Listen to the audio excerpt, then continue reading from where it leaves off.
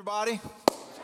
Good to see y'all. Thanks for being here. Thanks for joining us online, whether you're today or sometime in the week when you're watching this. So thanks for watching. Hey, we are in this series today called Jesus People. Let's all say that together. Jesus People. You know why I do that? It's not so you'll remember it, so I will. So y'all help me out here. But we are in this series, and so it doesn't matter where you are on the spiritual spectrum. You know, you may be new, kind of figuring it out. What's it look like to be a Jesus person? And I'm going to kind of talk through the Bible today. I'm going to talk for about 35 minutes, and you're going to be transformed and changed. It's going to be awesome. And so you may be kind of somewhere in the middle of the journey, maybe a little complacent, and maybe today hopefully will encourage and inspire you. You may just be solid in the faith and like, hey, what do I need to do? I'm ready to take the hill. I'm ready to charge hell with a water pistol. What do I do? Today's your day, right? And so this is kind of how this topic's going to go. 2 weeks ago when we started this series, we started with Jesus is our message. You know, because you can't forget the main thing, can you? You always have to start with the main thing. And if you came in the lobby, you noticed we have these big letters that say Jesus on it simply because we want to always keep the main thing the main thing. Last week, we talked about Nalgene. And it was a great Sunday. It was Mother's Day. You know, I walked into a few delicate cultural topics that if you didn't hear that, you definitely want to go back and listen to that. And then we also had one of our students actually come on stage and present the gospel. Come on, somebody, like that was epic. It was so much fun. And then today I want to talk about we bleed boldness. Jesus people bleed boldness. And so what does that even mean? Because sometimes people equate boldness with somebody who's obnoxious, amen? You ever met anybody? Yeah, they were bold because they were really obnoxious. And I don't know what you think about when you think about bold. Like this week I was at the grocery store. I was at Kroger and I was going through the self-checkout. And as I'm going through, there's a lady in front. You know, I think at Kroger it's like 12 items. Is that right? Something like 12 items if you're going through the self-checkout. And I get through, she has 2 buggies full of stuff going through the self-checkout. I'm like, woman, that is bold right there. I mean, it was something special. Anybody ever have a mullet? You thought it was cool, right? Nah, bold move. Stupid, but bold. You know, we do some things and we're like, that's bold. And that's not what we're talking about today, but we're going to unpack that. Now, as we look at this idea of boldness, what we see a transition, a transformation in the life of the disciples, Jesus' very early followers. They go from fear and trepidation and hiding into boldness and actually making a difference. And I think we all know that bold people change the world. That fortune favors the what? The bold. And most people that I know, they've got some type of boldness written in their heart. It just looks a little different for everybody. And so for the disciples, what they were living in fear. So what I want to do is I want to unpack that for just a minute, kind of give us a picture of what they look like, how they were living, the anxiety that they faced. Then there was something that happened that they got and they moved into boldness. And then how do we live that out? What does that look like for us in this century, in this time, in this day? Good? Good? All right. So in the Bible, what we see is Jesus had these early followers. Man, they just followed him all over the place. 24/7, they were with him. They walked with him. They sat around campfires and ate with him. He taught them. They were able to ask him questions. They saw how he challenged the religious establishment, the way he waded into some of the arguments in the cultural context of the day. And they had this expectation that he was coming as a king, that he was going to reign on his throne, that they were going to be able to step into this power and purpose because they were his closest followers. He had called them to follow him, and they knew that they were important in his kingdom. And that's what they were expecting. But then they got Good Friday. They got Jesus executed. And even before Jesus was executed, while he was on trial, they began to jump like rats off of a ship. There was this one story in Luke chapter 22 about Peter. Peter was one of the chief disciples, and we see that later on he is probably one of the boldest, is he's kind of watching from a distance the trial. And a servant girl comes up to him, someone who carried no weight, someone that nobody even cared about. And she looked at him and said, weren't you with Jesus? And he's like, woman, I was not there. Woman, I don't know him. And he even cursed in the middle of that. Just this level of intensity that I'm not going to be associated with him. Why? Because they'll kill me too. I'm afraid. And then as they kind of move on in the story, it says that all the disciples fled from him. They deserted him. No one stood up. No one said, no, we saw the miracles. No one said, wait a minute, you got the wrong guy. No one came to his defense. They all They all fled. They deserted him. And then we find in John that on the evening of the Sabbath, right after he's executed, we find them hiding. For what? For fear of the Jews. They are scared. They are alone. Their founder's gone. The last 3 years of their life felt like a waste. They were hopeless and helpless and didn't know what to do. And something happened.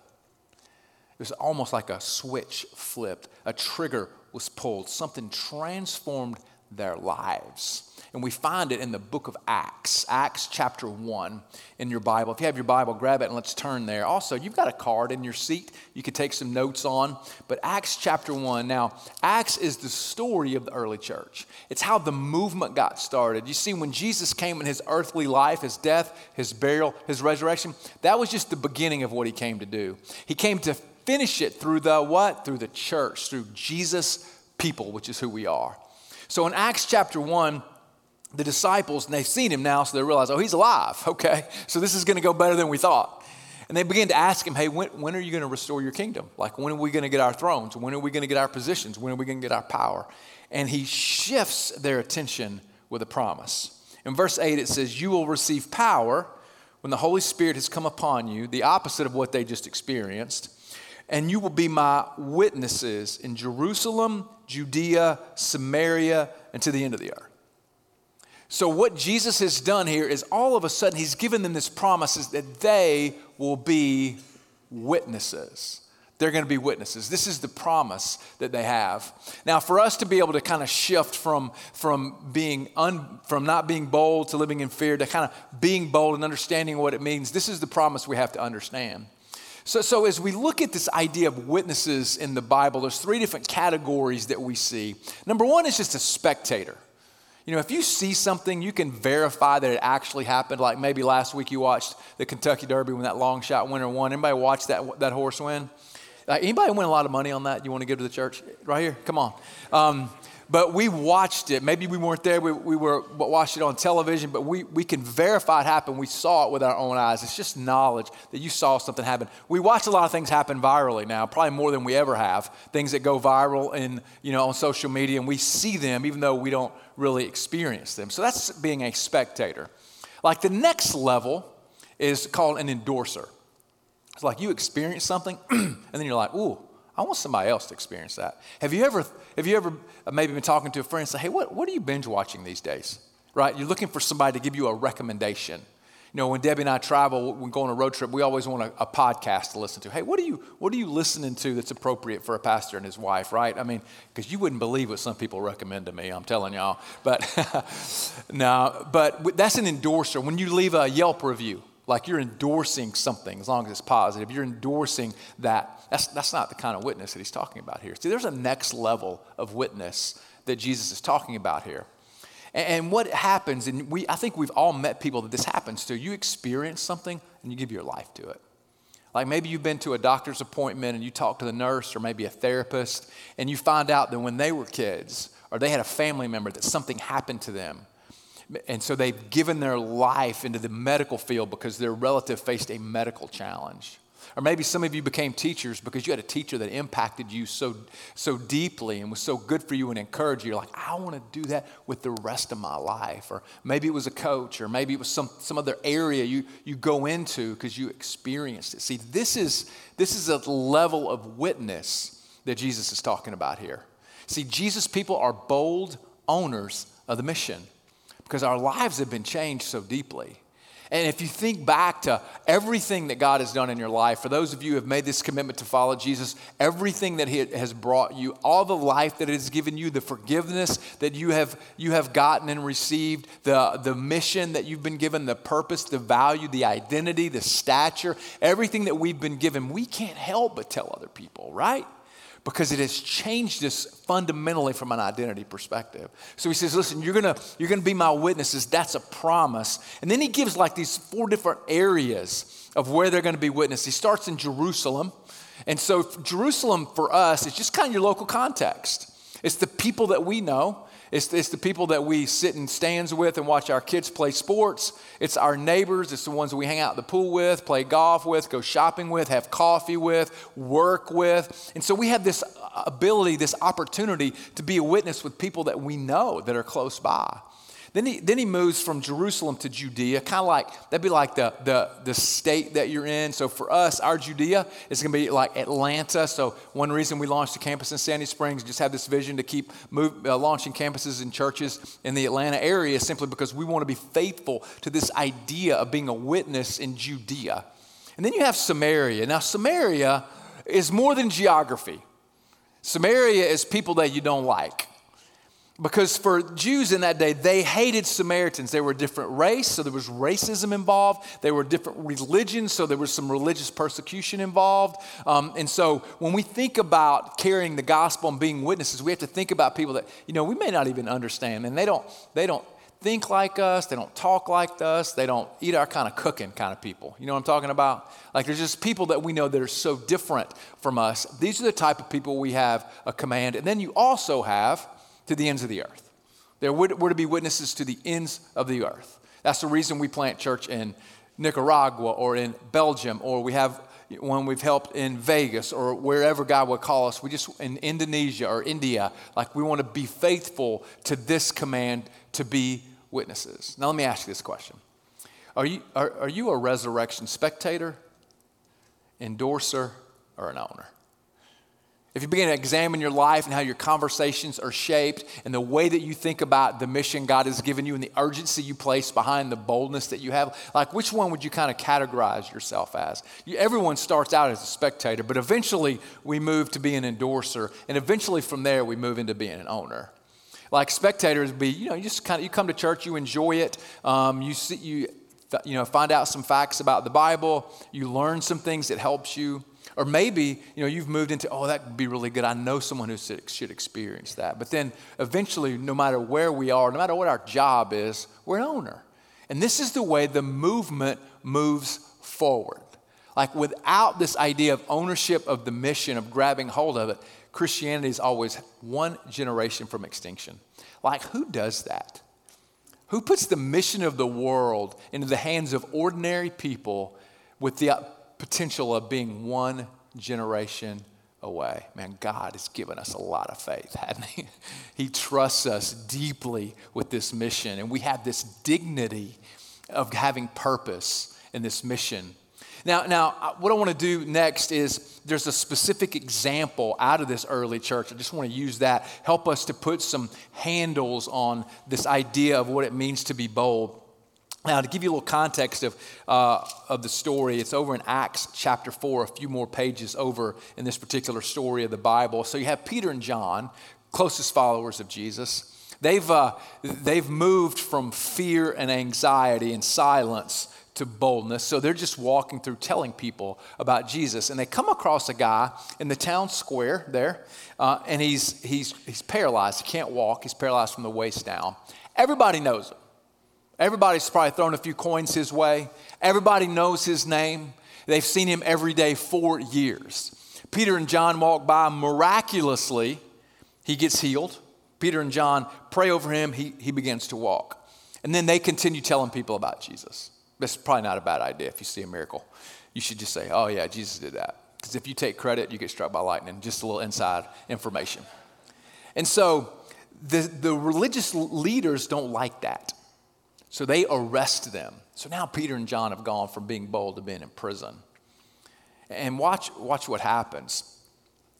They begin to tell the religious leaders, they say, this Jesus is the stone that was rejected by you, the builders which has become the cornerstone. And there's salvation in no one else, for there is no other name under heaven given among men by which we must be saved. Now, I don't know about you, but if I get arrested, I'm rethinking my strategy just a little bit. But not these guys. You see, Jesus people, they double down on Jesus, no matter what happens. Now, it goes on to say in verse 13 that when the religious leaders, saw the boldness of Peter and John, they perceived that they were uneducated common men, and they were astonished. and they recognized that they had been with Jesus. So here we see this idea of boldness come up.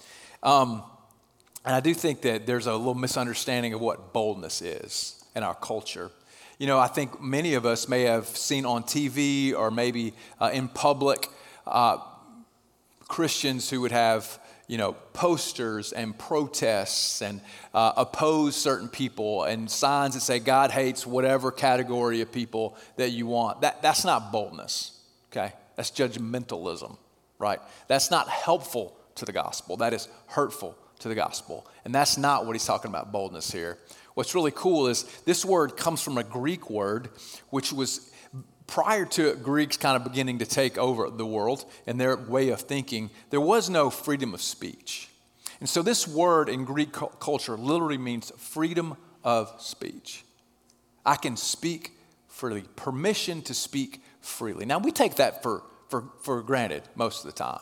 But this right was only given to Greek citizens. It wasn't given to slaves in the empire. It wasn't given to people who were just visiting from other countries, whether they were visiting for business or for education. It was given only to the citizens of Greece. They had this freedom to speak. There was even a quote by one of the leaders when this first began a riot. It says, "There's no possession greater than boldness, and there is no greater loss than the loss of it." See, when you lose the ability and the willingness and the urgency to speak about Jesus, you lose the mission. And we live in a cultural context where the urgency is higher than I can ever remember it. It feels like hatred has been unleashed on the world. You know, as we look into culture and what's happening and we read the news and we see the conflict, and whether it's from the Supreme Court or whether it's to what just happened in Buffalo and everything in between, it feels like the urgency has never been greater for people like me and for people like you. Like, don't we know that silence is not going to solve the problem? And don't we know that laws and regulations, while we should be pushing for laws to change, we should have people who follow Jesus in every area of government and business, that the primary message that we carry is Jesus. This is the gospel. And Jesus has the power to transform lives. He has the power to mend what was broken. He has the power to put back what's been destroyed. This is the message that we have. And we can't lose the urgency, or we will lose the mission itself. So Jesus gives us this mission, and we see that boldness is just this permission to speak freely. And there's always action attached to it. Now, the opposite of boldness is just someone who's cautious, careful, politically correct. Like, I don't think anybody in this room wants to go the opposite of boldness. Like, think about your tombstone for a minute. Here lies Stephen Gibbs, August the 2nd, 1967, September 30th, 2057. Yes, I have thought about that. Politically correct. What a tragedy. What a tragedy that would be what we live for. Man, the opposite, what happens is silence. Have you ever had an experience where you knew you were supposed to speak up and you didn't, and you regretted it? You know, we generally regret things we don't do more than things that we do. And I have to believe that at the end of the time, for those of us who follow Jesus, when we get to the end and we look back over our life, the number one thing we're going to regret is not speaking up about the message of the gospel. But we have so much opportunity. But we have to bleed boldness. You know, I love that Peter and John just said whatever came to their mind, and that their action, there's also action attached to their words. You know, I think there's so many ways that maybe some of us need to step into boldness. You know, maybe for you need to issue a bold apology. You need to just go to somebody that you've offended and say, you know what, here's what I did. I'm sorry I did that. Will you forgive me? And when they say, no, it's okay, you say, no, it's not. Just a bold apology. You know, for some of you, maybe it's the move is baptism. You know, I know baptism for so many people feels like this monumental hurdle to jump over, but we know that when we give our life to Christ, he says to be baptized And maybe that's the step for you today. We're going to baptize next week. I've never had anybody get baptized and say, that was a bad idea. Wish I didn't do that. So maybe for you, that's the next step. There may be a bold dream you need to start. There may be a bold conversation you need to have. There may be a bold text that you need to send. What I've learned is when I'm bold, man, God just has a way of showing up. And yes, can you make a mistake? Absolutely. But can you change the world? Definitely. So Jesus people, when they double down on Jesus and they're bold. Now, why were they bold? How did that happen? If you look in verse 13 again, it says, they saw the boldness of Peter and John. They perceived that they were uneducated common men, and they were astonished, and they recognized that they had been with Jesus. Now, I love this. I think this gives people like me hope. It says, ordinary and common men, but they had been with Jesus. So just this idea of being ordinary. I think most of us, we love the idea of watching somebody who seems ordinary just set the world on fire, just come into their own, to step into purpose and meaning and hope. That's why we love American Idol. Amen, somebody? You have some kid come on there who's from a town of like 220, and he's got one stop sign. Actually, it's not even a stop sign. It's a yield sign. The town is so small, right? And he's never sung professionally a day in his life, and all of a sudden he gets up there with his guitar and his country twang, and it's like, what just happened? Garth Brooks reborn, right? We're just like, and he just steps into it, gets his record deal, and we love that story. And I think one reason we love that story is because we want it to be our story. That we feel like maybe we're just ordinary and maybe we got nothing to offer, but with the gospel, it just casts this vision for our life of what could happen. I love that the second word that he uses here, that's common. He also uses uneducated. That literally is the word where we get our word idiot from. So we all have hope, right? I mean, and in that culture, idiot would not have meant kind of way we use idiot. It just would have meant someone who they just kind of get the way life happens. They didn't go to Ivy League school. They didn't get the diploma maybe they always wanted. They didn't have the job that everybody respects, but they just had a way of making things happen. They were just common and uneducated men. And it should cast a vision for us and the ability we have to change the world. Listen, your marriage may not have turned out how it wanted to. Like God can still redeem that in your life, and God can still use you in the lives of other people. Listen, your kids may not have turned out like you wanted them to. You may have not had the kids like you wanted, or you got the kids, you're like, oh, how did that happen? I don't know what kind of parenting I did. They just didn't turn out the way I wanted. You may not have gotten the career path that you wanted, but what we see in the Bible is that God has a way of fueling bold people to make bold moves and to change the world. Jesus people, they've been with Jesus. This is the important part, I think. Jesus people had this personal faith.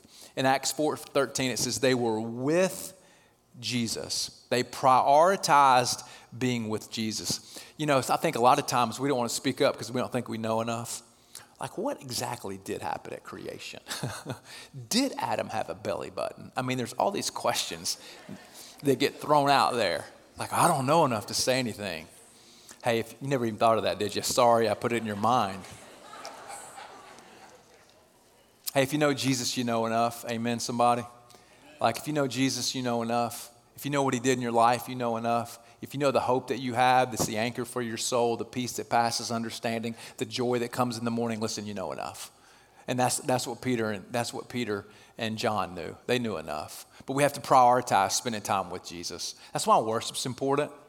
That's why coming and being together is so important. When you have ability to come into a building and to see other people and just catch up a little bit and to sing and to hear God's word taught and to pray and to be encouraged. Worship's really important. We need to prioritize worship. We need to prioritize being here. We need to prioritize watching online when we can't be here. We need to prioritize worship. We need to prioritize being in a group. You ever notice how being with other people who are bold makes you bold? Like, I love to think about this. Like, if you were to have you could pick one basketball team for one game, and you were on the team. You got to pick 4 other players. I mean, like, who are you picking? You picking Steph Curry, or are you picking me? I mean, I know the answer to that question. You're going to pick people that are strong, that can play, that are good. Like we take our pastors and we went to the beach for a off-site, and we always play spike ball. You guys know what spike ball is? It's this game for young people, y'all. I'm going to say that. So I pick teams because why? Because I'm just in charge and I can do that. And so I picked the two best players. Why? Because I want to win. And you may not know what that means to want to win. We can explain it to you later. But I want people on my team who get the mission, who understand what it's like. And when we're with Jesus, this is the boldness that we have. We need to prioritize being in group. We need to prioritize on a daily basis, reading God's word. And I realize that God's word has fallen out of favor in a lot of places these days. But that doesn't mean it's the power of God's word to change your life is gone, does it? It doesn't mean that God's word doesn't still transform you. It doesn't change you. It doesn't give you hope. It doesn't give you a light to guide you into the future. It doesn't speak truth into a world where truth is relative. And we need God's word, not as a weapon to use against people, but as a lighthouse to point the way forward, right? And so when we begin to neglect those, we neglect God. Listen, we need to be sure we prioritize time with Jesus. Hey, does time with Jesus define your day and your week? Does it define your day? It clearly defines today because you came, but moving beyond here, does it define your week every single day? Hey, that's where you'll find some boldness. It's because of who you were with. Now, Jesus' people have a personal faith, but Jesus' people also have an unmistakable public faith. So let's unpack this one for just a second. You know, religion seems fine as long as it's what? Private. What are the two things you can't talk about? Religion and politics. Now everybody talks about politics, right? But we feel like religion is something that should be kept private. You know, George Carlin, this comedian, kind of gave the 11th commandment, and it's, thou shalt keep your religion to thyself. And that's the way we should live. But that's not what Christians are called to do. Like, we have a personal faith. Don't miss this. A personal faith, not a private faith. It's not private. Jesus' execution wasn't private. His resurrection, not private. His church, not private. It's public. This is the way the mission moves forward, is with Christians who live their lives out loud and live it in public. Now, is there a way to go about doing that? I think boldness looks different for different people. So let's say you're an introvert. How many introverts in here? You won't raise your hand because you're a what? Introvert. So for an introvert, you want to have like 4 relationships and go really deep. And you want to have deep conversations. If you go to a party, you're like, I don't know how many times I can talk about the weather. I mean, that's your life. But you have this ability to have conversations with people on a level that most people can't have. Because you'll ask questions, you'll be interested, and you won't be just acting interested, you will be interested. And you'll be able to just talk to the people about what God's done in your life and be able to navigate and help them. That's just the way that you can be bold. Now, extroverts, y'all are waiting for your turn. Go ahead, raise your hand. Man, us extroverts, like we want to go to a party with 100 people and have 30 seconds with all of them, okay? And that's different. For a lot of extroverts, you're connectors. You can connect a lot of people into something. That's the way that you can live a bold life. It looks different for different people, but it always, always, always involves our word. Remember, boldness is what? Freedom of speech, permission to speak freely. There's a quote by a guy named St. Francis of Assisi. It's not really the quote, but it's a quote that's attributed to him, and it says this: preach the gospel, and if necessary, use words. Some of you have heard this. That's actually not even an accurate quote, and it's not even biblical, because you can't preach the gospel without using words. We have to tell people the gospel. We have to invite people to come and see what we've experienced. Now, should our lives be a reflection of the gospel? Absolutely. We should always live a life where people are like, that is different. That's amazing. I tell you one thing that used to frustrate me, and some of you guys that used to wait tables, you know how this goes. Sunday afternoon, you're waiting tables, and someone leaves you what appears to be a $20 bill, and it turns out not to be a 20. It's a Christian tract that gives the 4 spiritual laws, and there is no money in that. Like, don't ever do that and then invite somebody to this church, right? Because sometimes our actions do take away from the message. So we want to obviously live out the gospel, but eventually we have to use our words. And we have to tell people the gospel. This is the way it looks.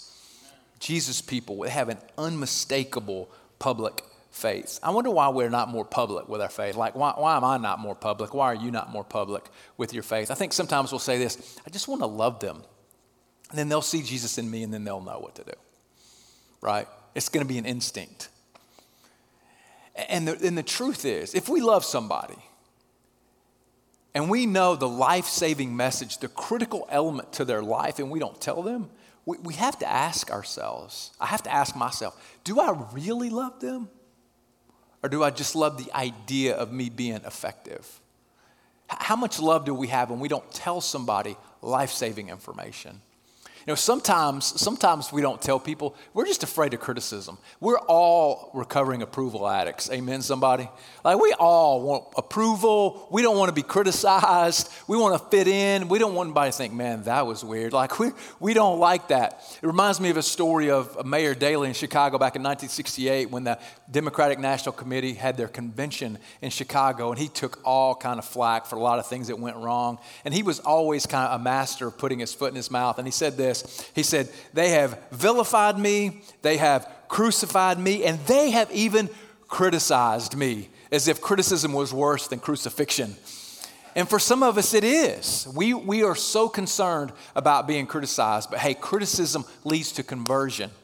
The blood of the martyrs, they say, is the seed of the church. God has this ability to move into areas where there's criticism and to build up his people and to rescue people from that.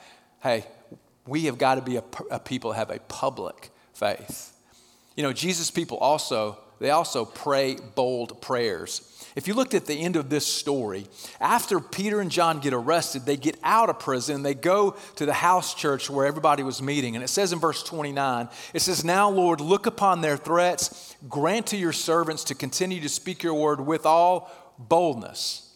Now, I don't know about you, but if I just got out of prison, I'm going home, I'm getting my gratitude journal, and I'm saying, Lord, thank you that I'm not still in prison. Like, that's what help me not to go back there. Give me a different strategy. But they don't do that. They pray for more boldness to do the thing that got them in prison in the first place. It says, while you stretch out your hand to heal, signs and wonders are performed through the name of your holy servant Jesus. And when they had prayed, the place in which they were gathered together was shaken, and they were filled with the Spirit, and they continued to speak the word of God with boldness. Notice two things that happened. They prayed bold prayers. Man, they leaned in and they said, God, give us an open door. Show us where we need to go. Give us next steps. Help us to be bold. Help us to have freedom of speech. They prayed for boldness. But they also did it together. Man, you need bold people in your life. Have you ever been around someone who just encouraged you, made you feel better, gave you confidence, maybe even held you a little bit accountable to what you really want to do in life? And we need bold people in our lives to help us be the people that we want to be. Man, what bold prayers will you pray this week? Like when you get up in the morning, we just ask, hey, God, open a door for me. Man, put me in front of somebody. Help me meet a need and share what you've done in my life. Like, what kind of bold prayers will you pray this week? You know, in the very last chapter of the book of Acts, we see boldness in the very last chapter of the very last verse in Acts chapter 28. The whole book is characterized by most theologians as bold. And then we have some words about Paul, who was the greatest missionary to ever live. And in verse 30, it says that he lived there 2 years. He's in prison in Rome at his own expense. And he welcomed all who came to him, proclaiming the kingdom of God and teaching about the Lord Jesus Christ with all boldness and without hindrance. You see, the book of Acts ends with boldness. And the church continues its mission with boldness. You know, just as we kind of recap where we've been today, man, we got to prioritize spending time with Jesus. It has to be something that's in every day. It has to filter our conversations, our decisions, our relationships. We have to prioritize being with Jesus. And we need to pursue bold people. You have any friends in your life who are bold, who embolden you, who breathe life, who fan into flame, who build a fire in you? We need to pursue those people, be around those kind of people. We need to pray bold prayers. Hey, God, do something amazing in my life. God, push me a little bit out of my comfort zone. God, help me to do something I never thought I would be able to do. We need to pray bold prayers. Hey, and then this one doesn't start with a P, but invite one person. Like there's one person God's put in your world. There's one person probably already come to mind. If you don't know who that person is, you should pray for that person. But a very easy step to move into boldness is just to invite one person to come with you on a Sunday, just to experience everything that you've experienced today. You know, I'm going to close out today by reading a declaration of boldness. It was written by a missionary by the name of Avery Willis, and it is a bold proclamation, and I think it's something that we all will be inspired by. I know I am every time that I read it. He says this. He says, I'm part of the fellowship of the unashamed. I have Holy Spirit power. The die has been cast. I have stepped over the line. The decision has been made. I am a disciple of His. I won't look back, let up, slow down, back away, or be still. My past is redeemed. My present makes sense. My future is secure. I'm finished and done with low living, sight walking, small planning, smooth knees, colorless dreams, tamed visions, mundane talking, cheap living, and dwarfed goals. I no longer need prominence or prosperity or position or promotions or popularity. I don't have to be right, first, tops, recognized, praised, regarded, or rewarded. I now live by faith. I lean on His presence. I walk by patience. I live by prayer, and I labor under His power. My face is set. My gait is fast. My goal is heaven. The road is narrow. My way is rough. My companions are few. My guide is reliable. My mission is clear. I can't be bought, compromised, detoured, lured away, turned back, deluded, or delayed. I will not flinch in the face of sacrifice, hesitate in the presence of the adversary, or negotiate at the table of my enemy. I won't ponder at the pool of popularity or meander in the maze of mediocrity. I won't give up, shut up, let up until I've stayed up, stored up, prayed up, paid up, and preached up for the cause of Christ. I am a disciple of Jesus. I must go till He comes, give till I drop, preach till all know, and work till He stops me. And I love this part. And when He comes for His own, He'll have no problem recognizing me because my boldness will be clear. Man, let that be said of Stone Creek Church. Amen. Let's pray together.